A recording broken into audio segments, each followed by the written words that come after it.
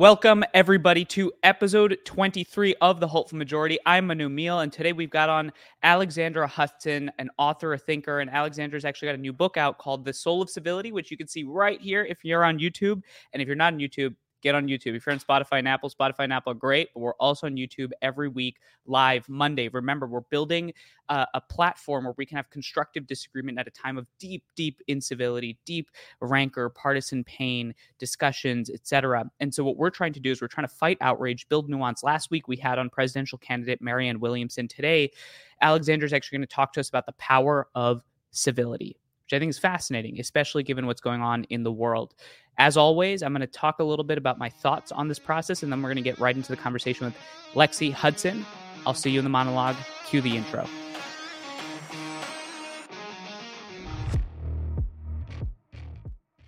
So Lexi today is going to talk to us about the power of the word civility. And if you're on YouTube right now, you can see me holding up her newest book called The Soul of Civility. Now, civility is a really interesting word. And the reason being is because as somebody that's 24 years old, my lived understanding of American democracy, like many people my age, is one of constant discord. And here's what I mean by that. Somebody like me was born around 9/11, went to middle school around the financial recession, 2008, graduated high school in the year that was 2016. So our first ever living memory of a presidential election was Donald Trump and Hillary Clinton. You would say not role models of, well, we'll leave it there.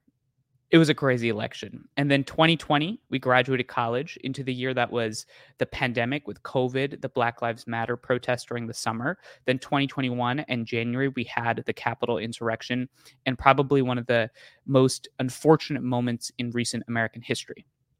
Not a great sample size of American democracy or boundless progress. And then somebody comes along and says, well, you know what we need?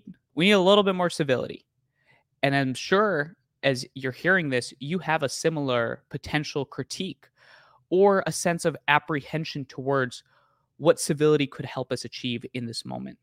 When we started Bridge USA at UC Berkeley in 2017, when we hosted that first ever discussion on campus after the largest protest in the history of the campus in the 60s, when Milo Yiannopoulos came, there was tremendous pain. There was a lot of anger. And we wanted to host a space the next day for young people to just have a conversation, just to listen to each other, just to understand, not to compromise, but to see where we're coming from. Because I don't think we have a democracy if we can't talk to each other. It is that simple. That simple. And yet, interestingly enough, we actually shied away from using the word civil discourse. Now, I actually personally think civility is important.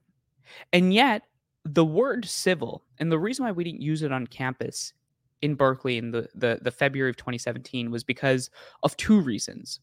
One is that when people hear the word civility in our politics today, in our democracy, they often think, well, civility implies that we all hold hands, be polite to each other, sing kumbaya, have a conversation just for the sake of a conversation, for no real end, that you show up with your convictions slightly reduced just so that you can compromise for the sake of compromise. There's this weird connotation of let's just go along to get along to civility. And the second reason that flows from that critique is one of privilege. A lot of people on campus would tell us, well, Manu, civility seems to be something that's just reserved for the privileged. It seems to be something that somebody in a position of power can do and afford. And yet it is not something that the average everyday person that is struggling or feels beaten down by society can engage in. After all, how can you tell somebody that's in the middle of a fight of their lives to be civil? It feels at best tone deaf and at worst a pathway to simply paper over their concerns and deep oppression. So those are the two critiques.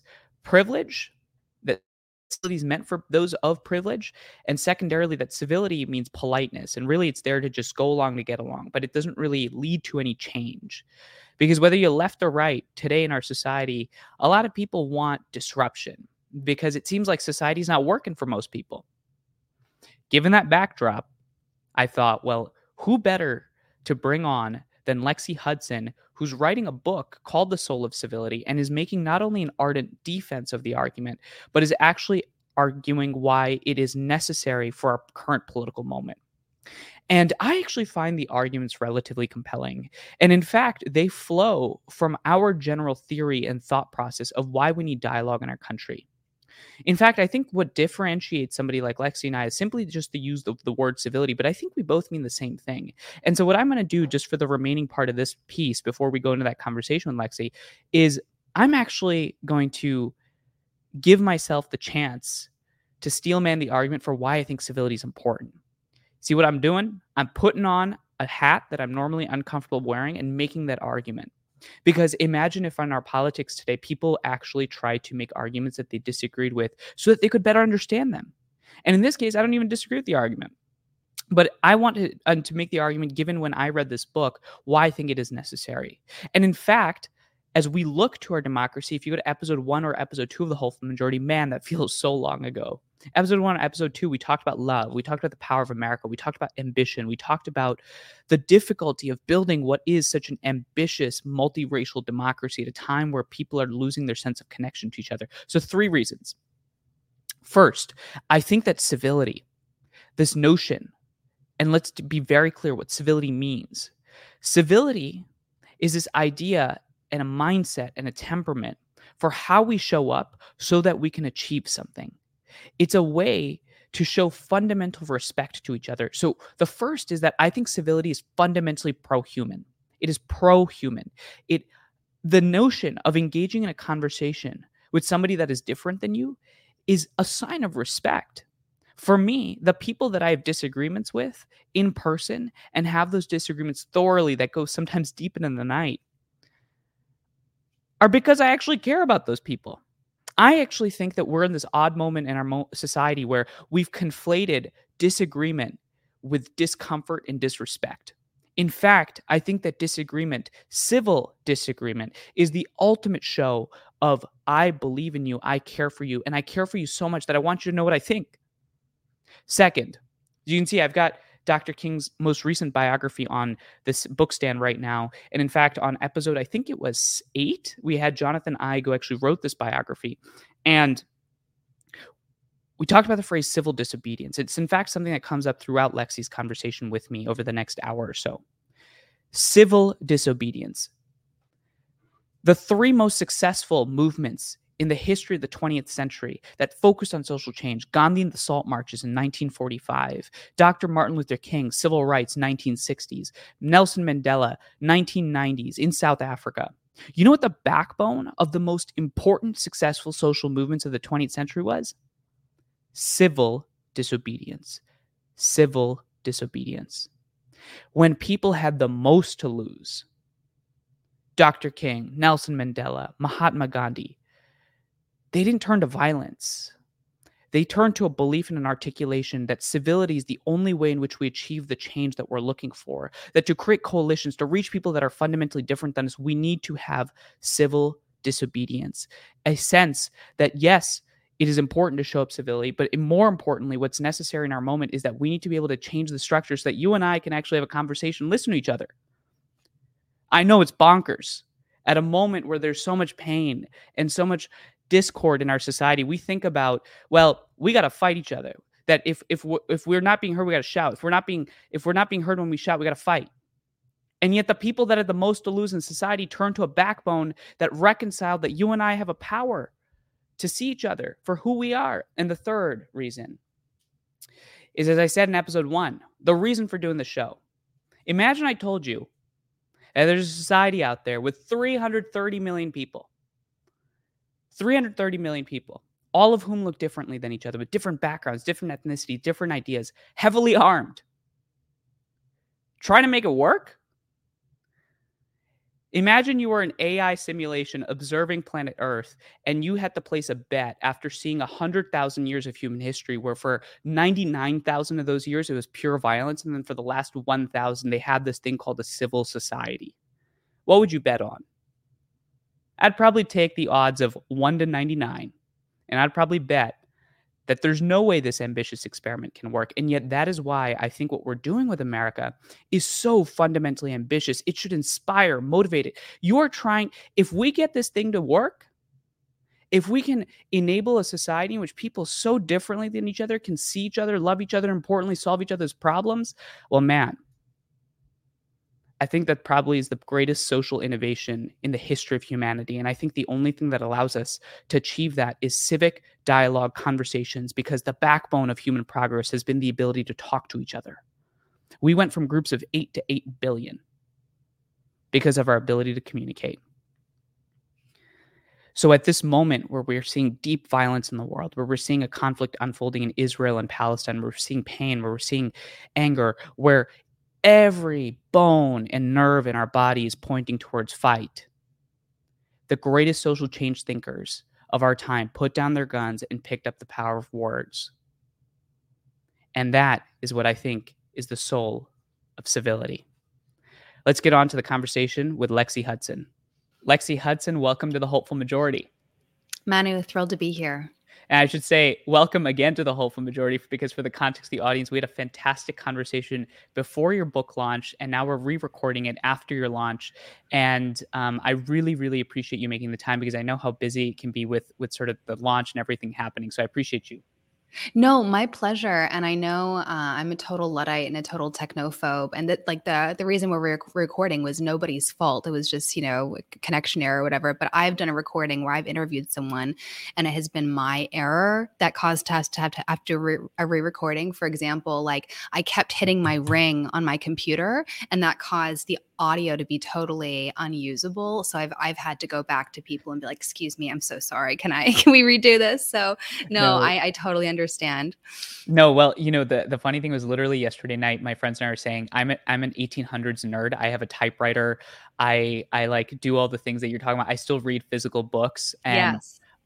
So I feel your pain on that front. But anyway, let's get right into it, because I know the audience is very curious to learn about what you've got going on. So for the audience's sake, you've written this book called The Soul of Civility. And I can't imagine a better time to be thinking about this concept with all of the conflict that's happening in the world. And, we're seeing so much discord and so much difficulty in having these very tough conversations. And we're recording this 2 weeks after, the conflict in Israel and Gaza. And we're seeing just the breakdown of conversation and dialogue. Could you just speak a little bit, Lexi, for why you think this book is important at this moment in time?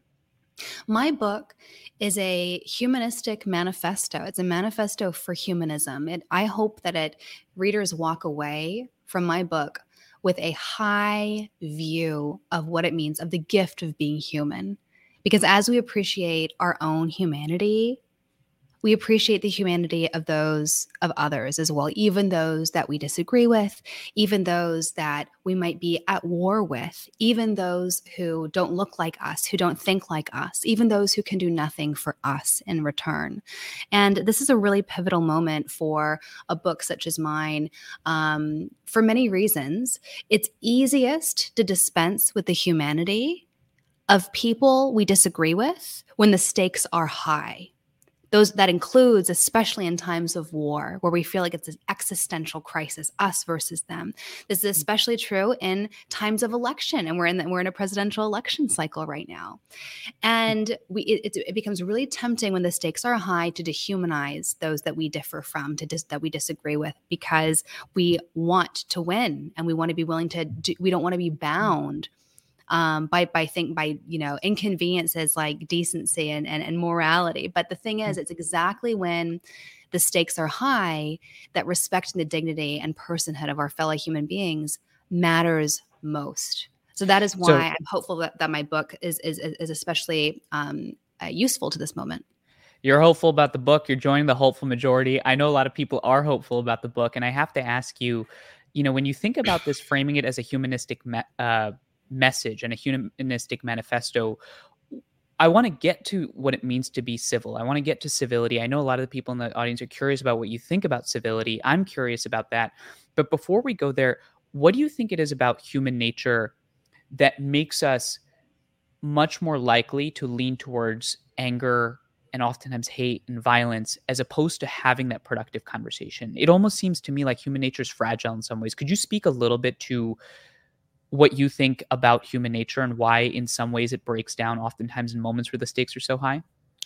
We are profoundly social as a species. We become fully human and we thrive in relationship with others. And yet, biologically and morally, we are driven to meet our own needs before others. And those two facets of who we are, the social and the selfish, are in tension. They are just as much a part of who we are today as it was at the very dawn of our species. That is why this question of my book, how do we flourish across deep difference? This is the most important question of our day, but it is also a timeless question. This is the defining question of the human species, of the human condition. And I'm so sorry, my son just walked in. No, you're good. You're good. Let me. It's never easy. It's No, never simple. Nothing. no, you're good. Does the time still work? By the way, I want to make sure that you feel Yes. good to go. Yeah. Okay. For the folks, we're gonna cut starting now again. All right, and we're back. And Lexi, just a quick detour. When I saw your son walk through, one of the things we oftentimes forget doing this work is that you're a mother, you're a family member, you're taking care of all these things. The only person I have to take care of is myself. And the fact that you're writing this book at this time, I mean, it speaks to how much you care about this work. So I just want to give you space to again articulate. You were going on about the importance of human nature, but I can't help but think, seeing your son, how important this work must be to you. Well, thanks for saying that. I was talking about a moment ago the tension in our nature, but there's a tension. I think there's like a lot of health and dynamism in tension, like creative tension. Like there's this, dialogue and motherdom about like having it all, like doing it all, because. And then the people feel the need to self-justify. No, I'm a working mom. No, I'm a stay-at-home mom. And they tell themselves stories about why that is like the better or worse thing. And then there are other women that try to do it all. Yeah. And I think instead of like, like digging your heels into one or the other, or like trying to do it all, but like, I think it's like healthy to kind of have these two things in mind at the same time. Like I'm both a mother and I have creative output that I want to share with the world. And like there is a it's bittersweet that I've written this book. On one hand, I could not write this book. Like I wrote this book because I wanted to make the world a better and brighter place for my children to live in.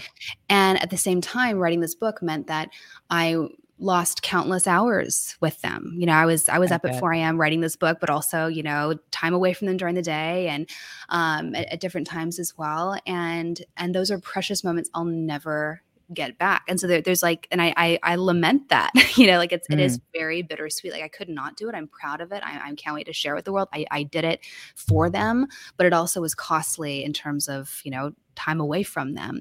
And so there is that tension there, bittersweet. What's powerful about this, and again, this is why like these conversations are so free flowing, is that you open this book actually with an ode to both of your kids, and you also mention your grandma. And what I find fascinating is you open this conversation, as you think through it, I bet a big part of this is that you being a mother and you having a family informs actually the way that you think about the importance of civility, right? I imagine that your different complexity of identities has that in you. So I have to ask, and I was going to ask this later, but what has the process of actually writing the book been like for you? And what advice do you have for people that are going through this? And let's say they are a mother and they've got kids to take care of and they're going to lose some of that precious time. What is your advice to them? When I first wanted to write this book, one of my friends, Tyler Cowan, he told me not to do it. He said, "Don't write a book. It's way too hard. It's way too much work. There are way easier ways. Like if you just want to make a name for yourself, like there are way easier ways to do that than writing a book. Like, but the book is not the way to do it." And he said, "Only write a book if you have a disease, and like writing the book is the cure." And that was absolutely my predicament. Like I had these ideas inside of me. It wasn't about making a name for myself. It was just about, I had something I felt like the world had to hear, and I couldn't not do it. The disease was that I had these ideas about, how to heal society and ourselves. That is the book. And then writing the book was the cure. So now that the book's done, I've said everything I have to say. It's out there on 400 pages. It's funny. Last week for publication week, I was in New York City doing publication week stuff, but also recording my audiobook. And so on one hand, I feel great about my book, and I was reading through it and I was like, oh my gosh, what great insights. I'm so happy I wrote this book. On the other Right. hand, especially near the end, I was like, oh my gosh, I'm exhausted. Like, why did I I think it was bet. a good idea to write such a long book? So Well, I can tell duality, you, creative tension. since we last recorded our first conversation, your mic sounds great. So I bet the audiobook is also going to be excellent. And so I know the people are dying to hear it. Like, what actually does civility mean to you? Because you obviously had that nagging feeling of this idea and you wanted to speak to it into this moment. So what does civility mean to you? So my story is that I was raised in this home that was very attentive to social norms and social expectations. So my mother, she's called Judy the Manners Lady. So she's this Mm. internationally renowned expert on etiquette and manners and social norms. Not only does she educate my brothers and I in the right ways and means of politeness and niceness, she's also unbelievably hospitable and kind. She embodies the hallmark of true civility, other orientedness, kindness to the stranger. Our home was this revolving door of homestays, of immigrants, newcomers to our community, just new people over for dinner into our home all the time. I am constitutionally allergic to authority to this day. I was growing up. I Mm. am to this day. I hate being told what to do. I hate being boxed in. I hate, just because someone says to do something, my immediate instinct is, why? Give me the Mm. justification for it. And so when my mother would tell us to set the table just so, and use forks and knives, I would be like, why do we do it this way? And is it just because somewhere sometime decided that we should, and like what's the Mm. reason for it? And so I always had these lingering questions in my mind, and I never got satisfactory answers. So that's kind of the context coming into this book. But my Just mom, just really quickly, I yeah, would just say you had a mother whose focus was etiquette and politeness, and yet you had this deep, constant desire to question that right. tension. I know you're going there, but could you dive into that tension a little bit more and articulate why you think civility is something that might be different than politeness? Absolutely. So, despite the fact that my mother, said the rules and of politeness mattered, as I noted, I always questioned them, but I followed them, and they worked really well for me Mhm. until I got to the United States Department of Education. So there, I was in government, and I was a very divided time, and I saw these two extremes. On one hand, I saw people with sharp elbows, people who are willing to do it and say anything in order to get ahead, and on the other hand, I saw people who at first I thought they were my people. They were polished and suave and polite. And they were the people who would smile at me one moment and stab me in the back the next. And this Mm. second contingent, the polite contingent, really threw me because my mother had said growing up, manners were an outward extension of our inward character. And yet here was a group of people who were well mannered enough and yet ruthless and cruel. So at first, I thought these two modes, the extreme hostility and extreme politeness, were complete opposites, but I actually realized they're very similar. They're actually two sides of the same coin, and both get to disordered loves. They both instrumentalize, both modes see other people as means to one's selfish ends, Mm. as opposed to seeing people as beings who are worthy of respect in and of themselves. And this experience clarified for me this essential distinction between civility and politeness. So politeness Mm. is external, it's manners, it's technique, it's etiquette, it's behavior. Civility is internal. It's a disposition of the heart that helps us see others as our moral equals who are worthy of respect just because of our shared personhood. Mm. And that sometimes actually respecting someone requires being impolite. It requires telling hard truths, engaging in robust debate. So, an essential distinction between civility and politeness. Hmm. So this is so interesting. Manners are a manifestation of your internal character, and it almost sounds like when you think about articulating that distinction from a philosophical standpoint between civility and being polite, that polite seems like a means to an end, whereas civility seems to be an end in and of itself. It's a, as you describe, a disposition. What do you think makes certain people more likely to have that disposition? And is this a disposition that you can train and inculcate? Absolutely, you can. So, human nature, we're deeply social as a species, but we're also we have this predisposition to meet our own needs before others. Like our self love is like gravity, and we have to be taught and trained and reminded time and time again to overcome the self love in our nature, the selfishness that's in all of our natures, and surrender the selfish so that the social project can flourish.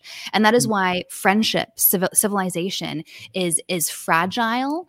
It's never a foregone conclusion, but we're dogged at it. And as a species, we're incredibly resilient. We're socially resilient. We keep trying to do this thing, and we inculcate in our future generations through training and through education and through instruction and modeling it for them. How and granted, some eras might have better and worser models of how to do this thing called life together. But those are all different components of how we have, as a species, inculcated these values of surrendering the ego so the social can flourish. And we've been doing this for a long time, as long as we've been around. For example, did you know that the oldest book in the world is a civility book? It's dated Really? 2350 BC from ancient Egypt. It's called the Maxims of Tahotep. And Tahotep was a vizier of Egypt. He was the advisor to Pharaoh. He was in the room where it happens his whole life, like pinnacle of earthly and worldly success. And he decided to not become Pharaoh. He was offered the job of Pharaoh, decided not to become Pharaoh. And he sat down in retirement and put pen to paper about the timeless principles of human flourishing. What's the stuff of the good life? And these are the teachings of Tahotep, and they're just as timely today as they were written 2,700 years to almost 5,000 years ago. It's remarkable. That's so interesting. Have you read Meditations by Marcus Aurelius by any I chance? have, yes. Yeah. So one of the I think it's chapter 6. He talks about what it means to be human and the duty of human. And when you reference this book in 1253 BC, I can't help but ask the question that there seems to be constantly a historical call for us to be civil. That there's a constant call for us to surrender our ego for the greater good. Why do you think humanity over time consistently falls short of that objective? Is it because that's the ideal and it's something that we're striving to? It's because of this gravitational pull towards self-love in all of our nature. We are, again, we long for relationship. We long to be seen and known and loved. We long to be in friendship and community, but we are constantly at cross purposes with ourselves. We constantly make decisions that make the proposition of the human social project precarious. And we're constantly, in ways large and small, we're putting our own needs before others. And that is why in my book I unpack why Larry David may be the foremost defender of civilization. He's the founder of Seinfeld, or the creator of Seinfeld, and he's the star of Curb Your Enthusiasm. And he calls himself in Curb Your Enthusiasm this social assassin. So he's this person that's constantly on the lookout at all times, like keeping other people's selfishness in check. If he sees you double parking in the parking lot, if he sees you cutting in line at Starbucks, he's going to be the first person to be like, you know what? Not here, not today. This is society, sir. Like, get to the back of the line. Like, and that's funny because we see that happening all the time. Like, we're constantly confronted with people's self-love, like people choosing to put their own needs before the social project, before the communal project, before others. And it annoys us. It's bothersome to no end. It makes life really grating and vexing. And so we delight in seeing people like Larry David call other people out for their selfishness, because it's the thing that we wish we did, but we never do, because we're like, you know what? It's just not worth the fight. But people like Larry David, those social assassins that are out there keeping people in check, curbing the uglier parts of ourselves, they make society work. Too many of them might make society a little bit vexing and difficult and not enjoyable, but just the right amount, it's good. You never know when there could be a Larry David around, calling you out for your social infraction. That's true. Now I'm just going to be walking around in Starbucks looking out for a Larry David who's about to call me out. I'll be honest, when I first read the title of the book, The Soul of Civility, what I think a lot of people assume when they hear civility is, well, this must be a book about how I have to be kind and be quiet and hold back so that people can exist. Because I think there's this common conception in our world in which expressing an opinion seems to be posited against shutting up, when actually what you're essentially saying is that there's a balance. And so my question is there such a thing as being impolite and yet civil? Can you have both? Can you be impolite Absolutely. and civil at the same time? Absolutely. Sometimes the duty of citizenship requires us being impolite. So in my, I love etymology. In my book, I do a lot of storytelling about the history of our words because I think it's Sure. helpful for us Take to us there. remember.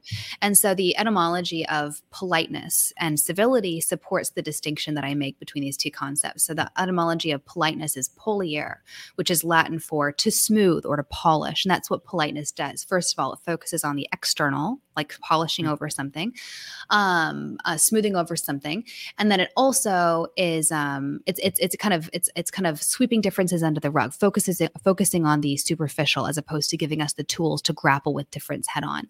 The etymology of civility is civitas or city, all things related to city, citizenship, and the citizen, and that is what civility is. It's the disposition and the habits, the mores befitting a citizen in the city. And all that to say, in my whole conception of civility, I reclaim the tradition of civil disobedience because Mm, sometimes it is the duty of a citizen to not be polite, not just, focus on sweeping differences under the rug, but to grapple with difficult differences head on. So Dr. King is one of my heroes of civility in my book, and I talk about his process of purification. His purification was where he had everyone who wanted to be part of his peaceful nonviolent resistance movement had to first cultivate a deep love and mhm, affection and respect. They had to first cultivate the disposition of respect and love for their fellow citizens, their fellow human beings whom they were protesting. And that love and respect is what then compelled and informed their protests, the sit-ins, the marches, things that weren't at all by any means polite, but they were absolutely befitting the duty of the civis, the duty of the citizen in the city. And they were a manifestation of that disposition of civility, of loving and respecting their fellow citizens, their fellow persons enough to say, look, I'm going to confront you with the ugliness, mm, the monstrosity, the hypocrisy in your belief system, and I love you enough to do that. Loving you well wouldn't allow me to coddle you and not confront mhm. you with this. It's interesting you bring up the concept of love because oftentimes people ask, especially at our college chapters and high schools, like, what does it mean to, for example, love America? And one of the things about love is you adore the things that you value, but at the same time you critique the things that you don't value so that you can improve, because love is a two-sided coin. In fact, I've also got King's most recent biography sitting here by a wonderful man named Jonathan Eig. We had him on, I think it was episode 7 or 8, and I'd asked him a similar question. And I guess the thought that I have for you is, when you break this tension that people often have when they hear civil, which means that civil must mean that I give up my convictions, what does it mean to compromise then in the frame of civility? Can you also have compromise? And is that possible at this moment in our politics? That's a great question. So civility both demands action Mm, sometimes, but it also takes certain action off the table. So it demands action for in the instance that I just mentioned a second ago. For example, Dr. King and his those he led cultivated the love, the affection for their fellow citizens, and that love and respect compelled them to confront them with hard truths, to take action.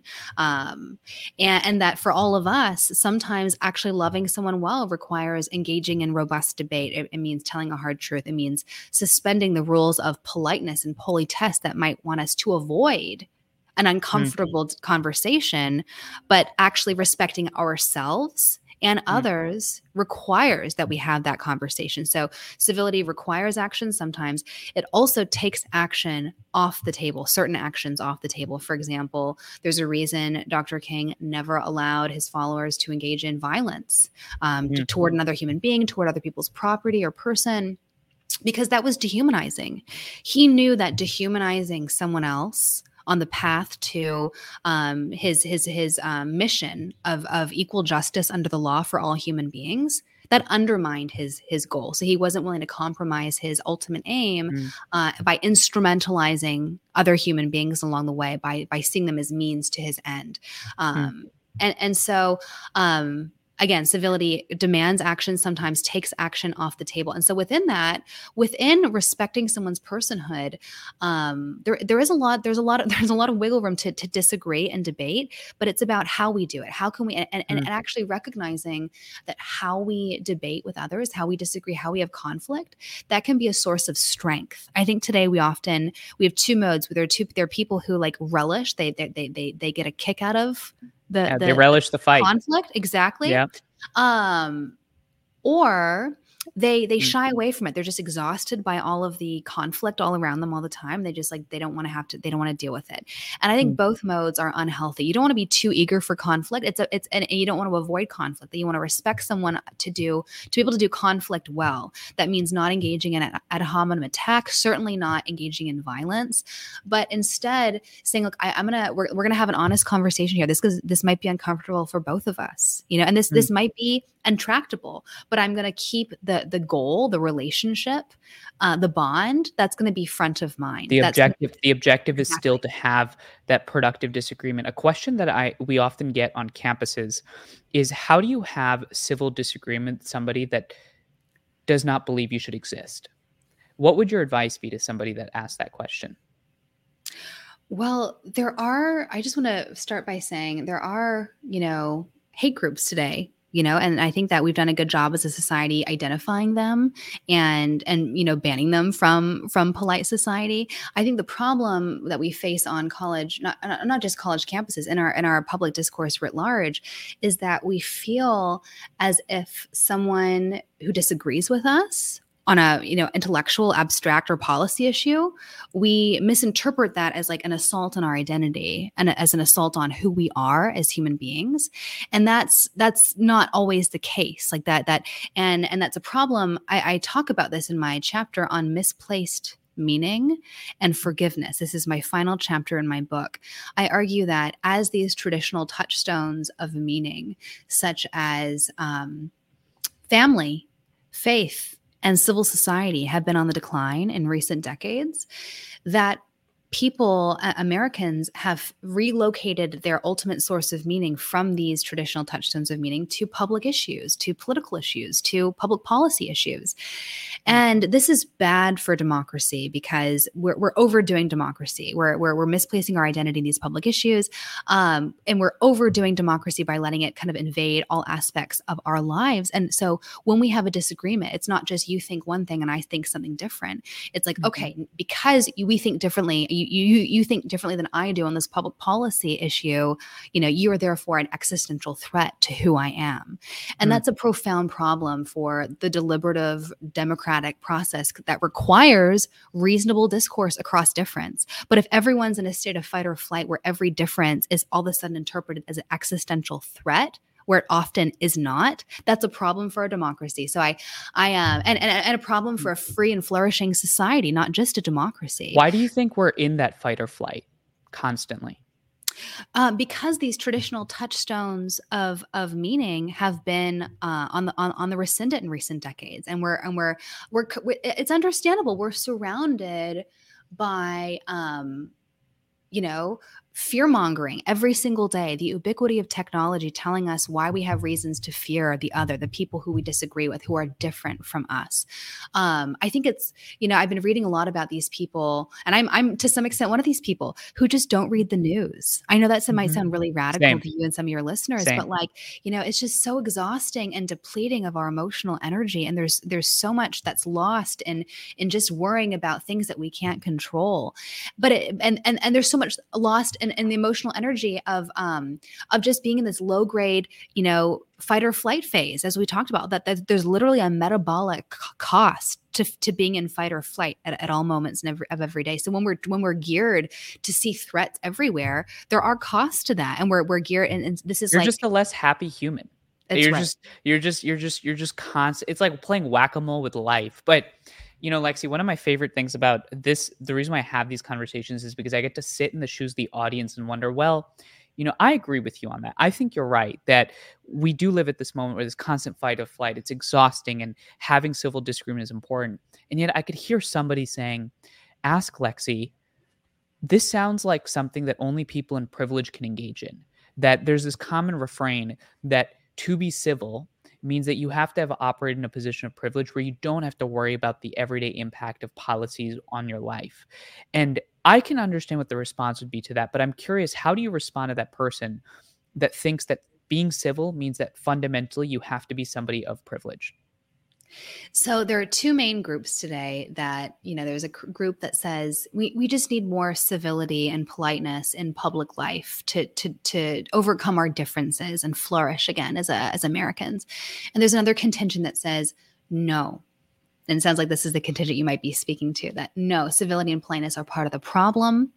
They're what got us in this predicament in the first place. They are tools of people in positions of power and privilege to keep you down, to keep the powerless, to silence the oppressed.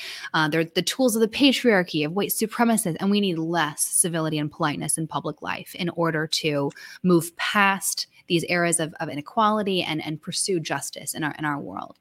And what both these groups insufficiently appreciate is this essential distinction between civility and politeness that I unpack throughout my book. And I'll just restate it one more time. Politeness is etiquette, it's manners, it's technique, it's external, it's behavior. And those things can be good. At its best, politeness can perfect the disposition of civility, the disposition that actually respects others. But alone, just focusing on the surface level, how do we talk to one another and how do we, do the nice things to one another? That's never going to be enough to fix our deep differences or help us overcome deep injustices, past or present. What we need is the disposition of civility. Again, that's different from politeness. Civility is the disposition that truly respects others, that sees them as our moral equals, and respects them enough to tell hard truths and engage in robust debate, not patronizing them by papering over difference or sweeping difference under the rug. It says, no, I respect you enough to have these hard conversations. And one thing I talk about in my book is that civility is an inherent good, but it is also an instrumental good. It's an inherent good because it's good in and of itself to treat someone with the dignity befitting to them as someone as a human being, as a member of the human community.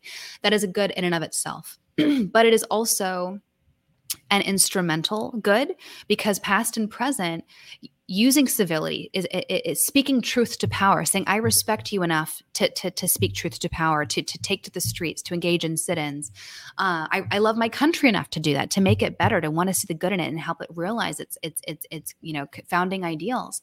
That past and present has been a way of achieving social justice and equality in our world. And so I think that to answer your question, it's people who insufficiently appreciate this essential distinction between civility and politeness. I respect you enough to disagree with you. Man, that's a different way to look at it, because I think oftentimes when you're engaged in that very difficult, hard conflict, you're like, why is this person attacking me, right? Or you're engaged in that conversation, you're like, I don't even want to disagree with that person. And I can hear somebody saying, what is your advice to actually engage in that disagreement? What you're saying is, it's actually a sign of respect to have that conversation. And the other piece that's interesting is that you're talking both to the left, which is saying, well, how do you achieve social justice within this framework? And you're talking to people on the right that are fundamentally nervous about an attack on our institutions. You're saying, well, civility allows us to achieve that disposition. So naturally the question comes, well, we're about to go into 24 and it's about to be a very toxic, difficult environment. We focus group this phrase, make politics less miserable, and it tested number one. Like everybody's like, yeah, sign me up for that. I want to be part of the less miserable camp. What is your advice to the country when it comes to navigating 2024 in what you would describe as a more civil way? When I left government, I call myself a refugee from federal government, but I moved to Indianapolis, Indiana, where I'm calling in currently from right now. And my husband is from Indiana originally, which is why we moved here. And I couldn't wait to get out of the toxicity of DC. And one of my first friends here, her name was Joanna Taft. She came up to me one day and said, "Hi, I'm Joanna. Would you like to porch with us sometime?" And I had never heard the word porch used as a verb before, but curious in the fact that we didn't know many people in town, we went to her house that day. And I realized that Indiana, that Joanna Taft in the heart of Indianapolis is staging from her front porch this quiet, revolution of social healing, of reviving civility, again, from the vantage of her front porch.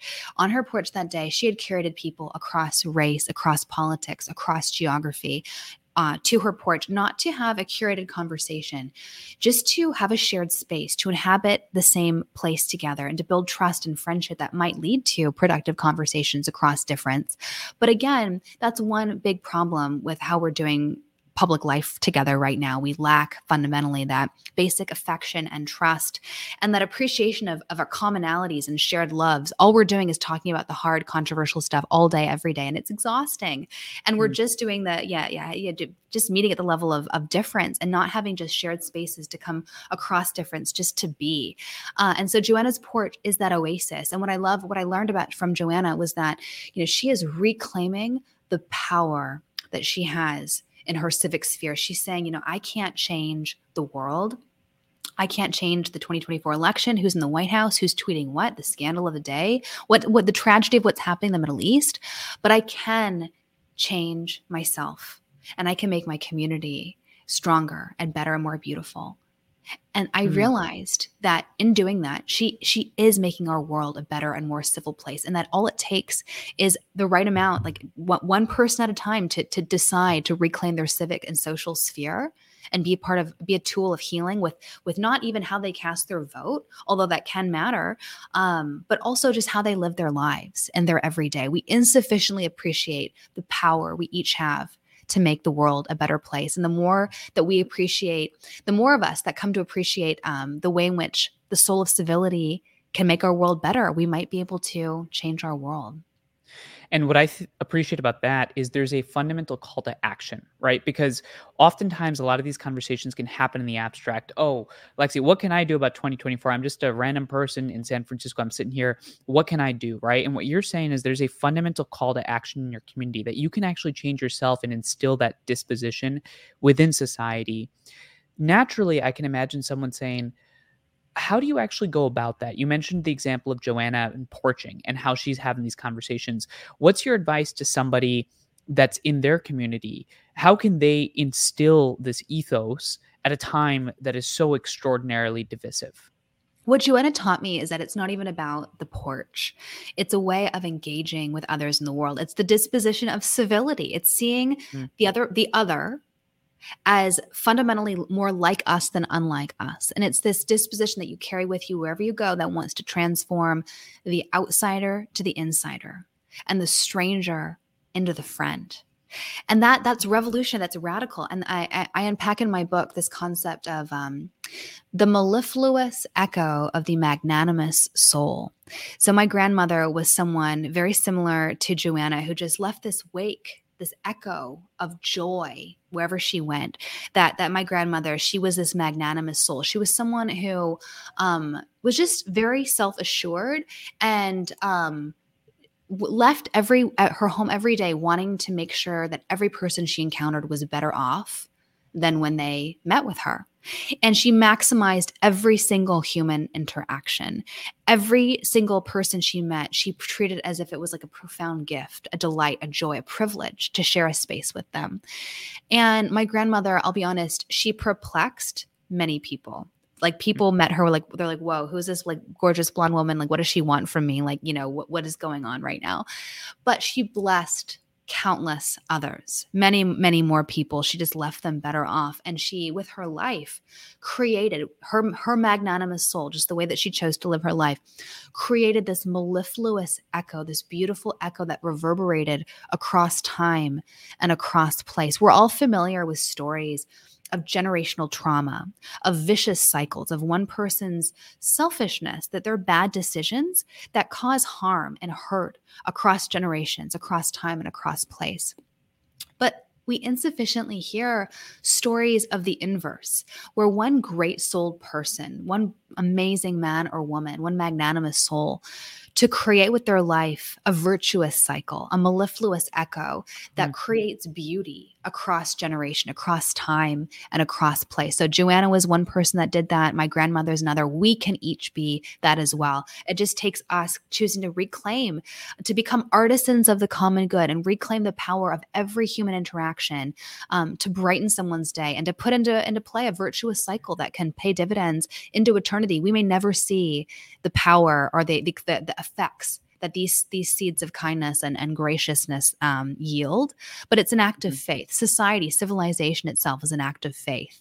It is an act of faith, and you learn something new every day. And the new thing that I've learned is mellifluous. I'm not going to even try to pronounce that word, but I know that everybody knows somebody like your grandmother in their life. My grandfather was Right. exactly that same way. It's interesting. I was having a conversation, Lexi, with Vivek Ramaswamy a couple of episodes ago. Who's running on the GOP side. We just had it last week, Marianne Williamson on. We've had a lot of interesting conversations with political leaders. And I can imagine somebody thinking, what your advice would be to our candidates and to our politicians for adopting your framework. And the reason why I asked that question is because something that came up throughout those conversations is that they were really nice and civil in person. I did not have a single bad interaction with any presidential candidate I've spoken to during this 24 election sort of series. And yet all of them almost conceded that there's this incentive structure in society to fight, that there's this incentive structure in society to have conflict. So what is your advice to our presidential candidates for how they should approach public discourse, given your frame of civility? Right. So, like I shared, civility both demands action, it demands truth telling, it demands, saying, I respect you enough to call you out on a hypocrisy or an inconsistency in your record. Or, you said this, like, how do you characterize that? Or you've done this, like that civility, that's actually a way of respecting someone. It doesn't mean overlooking mistakes or differences. It enables us, it gives us the tools to do difference well and to thrive amidst difference. But it also takes certain actions off the table. So for example, we see a lot of ad hominem attack in our public leaders right now. But so for my advice for public leaders would be like, don't go low. Like the temptation is to go low, but you can go hard. You can be a robust interlocutor without getting vicious. And without, getting kids involved, getting people's families involved. Like there are certain guardrails so brutal. that have been in place for a long time and I mean, I know we're short on time, so I'll end with this one lovely speech given by an English Lord Moulton. He was the war minister for World War I. He gave this speech to the English Parliament at the end of World War I. It was about the obedience to the unenforceable, and he was talking about how in times of there exist three spheres. There is the in human life. There's the sphere of complete agency. There's the sphere of of government action, so positive law, and within those two, there is the sphere of the obedience to the unenforceable. He called it, and the obedience to the unenforceable is people choosing to do the right thing, to respect others, even when there's no consequences, and even when no one sees them, not, when there's no consequences and no punishment, reputationally or otherwise.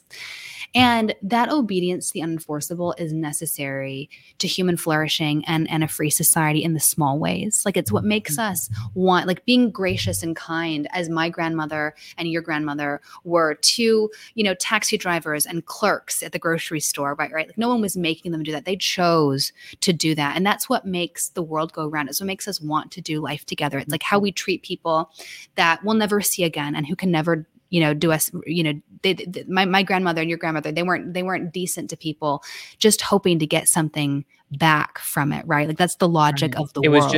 It was just yes, because. It was just because. And I know we're short on time, so I'm going to imagine, let's say somebody's been sold on the need for civility, right? They came into this conversation and said, okay, civility must mean that we all shut up. But no, actually, civility is not contradictory with having convictions. I can imagine someone saying, well, civility must mean it's for the privileged. But you obviously articulated that somebody like Dr. King embodied civility as a method for change. Somebody says civility is not possible in society because our candidates are all crazy. Well, you've given some good insight for those candidates.